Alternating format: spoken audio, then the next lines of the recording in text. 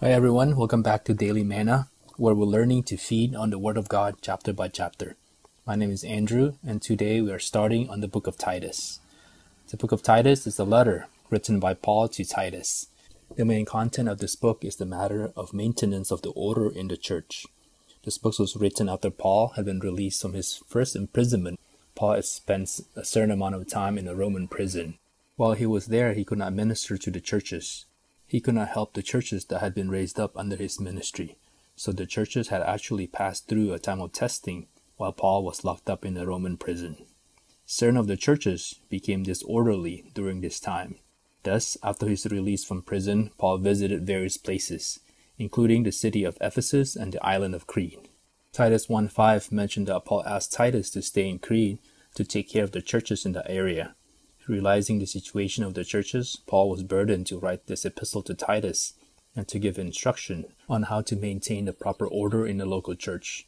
The main thing he charged Titus to do is to appoint elders in every city, which means to appoint elders in every church. So when the elders are established, there's authority, or we can say the proper authority in that particular local church. With proper authority, the order in the church can be maintained. Since Paul's burden in the book of Titus is on the establishing of proper elders and how to maintain order in the local church, it is worthwhile to see some of the speaking in the Bible regarding how the Lord Jesus raised up Paul to be an apostle.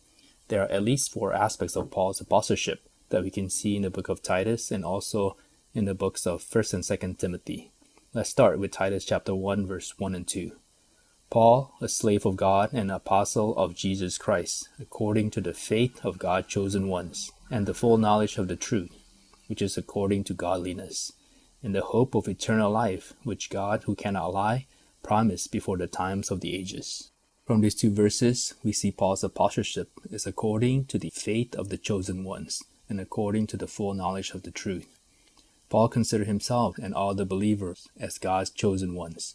We were chosen by God the Father before the foundation of the world and selected from mankind for salvation.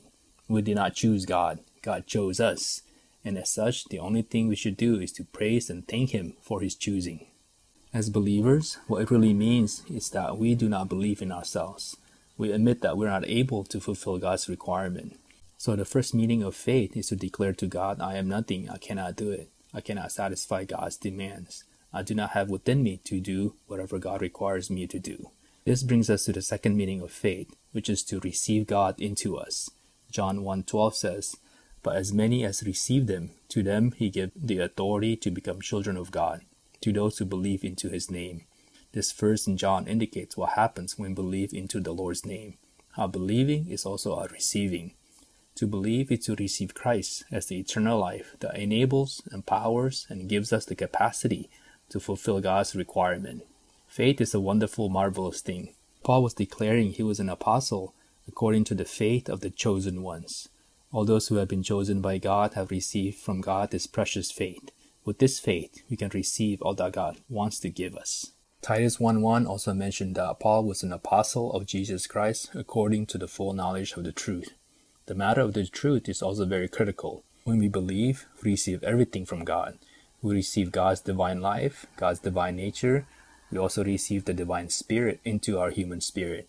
We receive so many marvelous things through faith. But full knowledge of the truth is the full realization and appreciation of the reality of the things we have received. In addition to faith, we need to have the full knowledge of the truth so that we can realize and enjoy what we have received. If we don't realize and appreciate what we have received, how can we enjoy it? Based on our own experience, the more we know and learn the truth, the more our experience improves, because our knowing and learning of the truth brings us to more experience of Christ.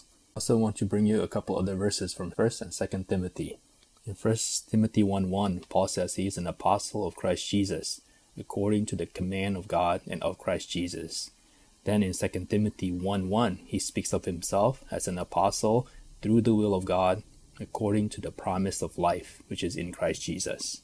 2 more aspects of Paul's apostleship that we see from these 2 verses is first, according to the command of God, and second, according to the promise of the eternal life. As an apostle, Paul was not self-selected or self-appointed. It was through the command of God.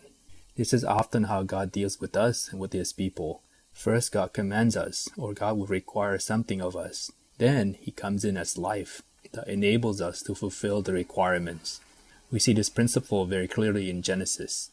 In the beginning of the Bible, God created man according to His image and likeness. Man was created in a very particular way, such that man can be the very expression of God. Even though God did not give Adam a list of commandments, like the 10 Commandments that He gave to Moses, still there was a certain requirement that God had put upon this man Adam. God wanted Adam to express Him and manifest what God is. However, apart from God's life and God's supply, Adam did not have the capacity to express God. That is why in Genesis 2, it tells us that God put Adam in the garden. In that garden there was the tree of life. The tree of life is a symbol representing God Himself as life to man. If Adam would eat the tree of life, he would receive the very God as eternal life into him, and this eternal life of God would be the rich and bountiful supply that would enable Adam to fulfill God's requirement and meet God's demands. If Adam would receive the tree of life, he spontaneously would have the capacity to express and manifest God. I believe it is the same situation here with Paul. Imagine how Paul felt when he received God's command to be an apostle. In Ephesians 3:8, Paul considers himself as the least of all saints. Paul said, "To me, less than the least of all saints, was His grace given to announce to the Gentiles the unsearchable riches of Christ as the gospel."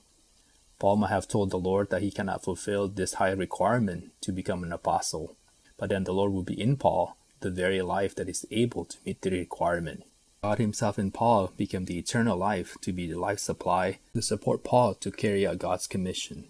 Whenever God has a requirement or a demand, He actually does not expect us to fulfill that demand in ourselves. To admit to the Lord that we cannot fulfill God's requirement does not make us a defeated believer. This is actually music to God's ear.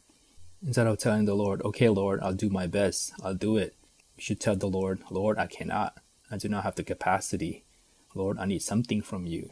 I need You yourself to enter into me to fulfill Your own requirement in me and through You." This is what God wants to hear from us. Well, that's it for today. Thank you for tuning in and keep enjoying the Bible.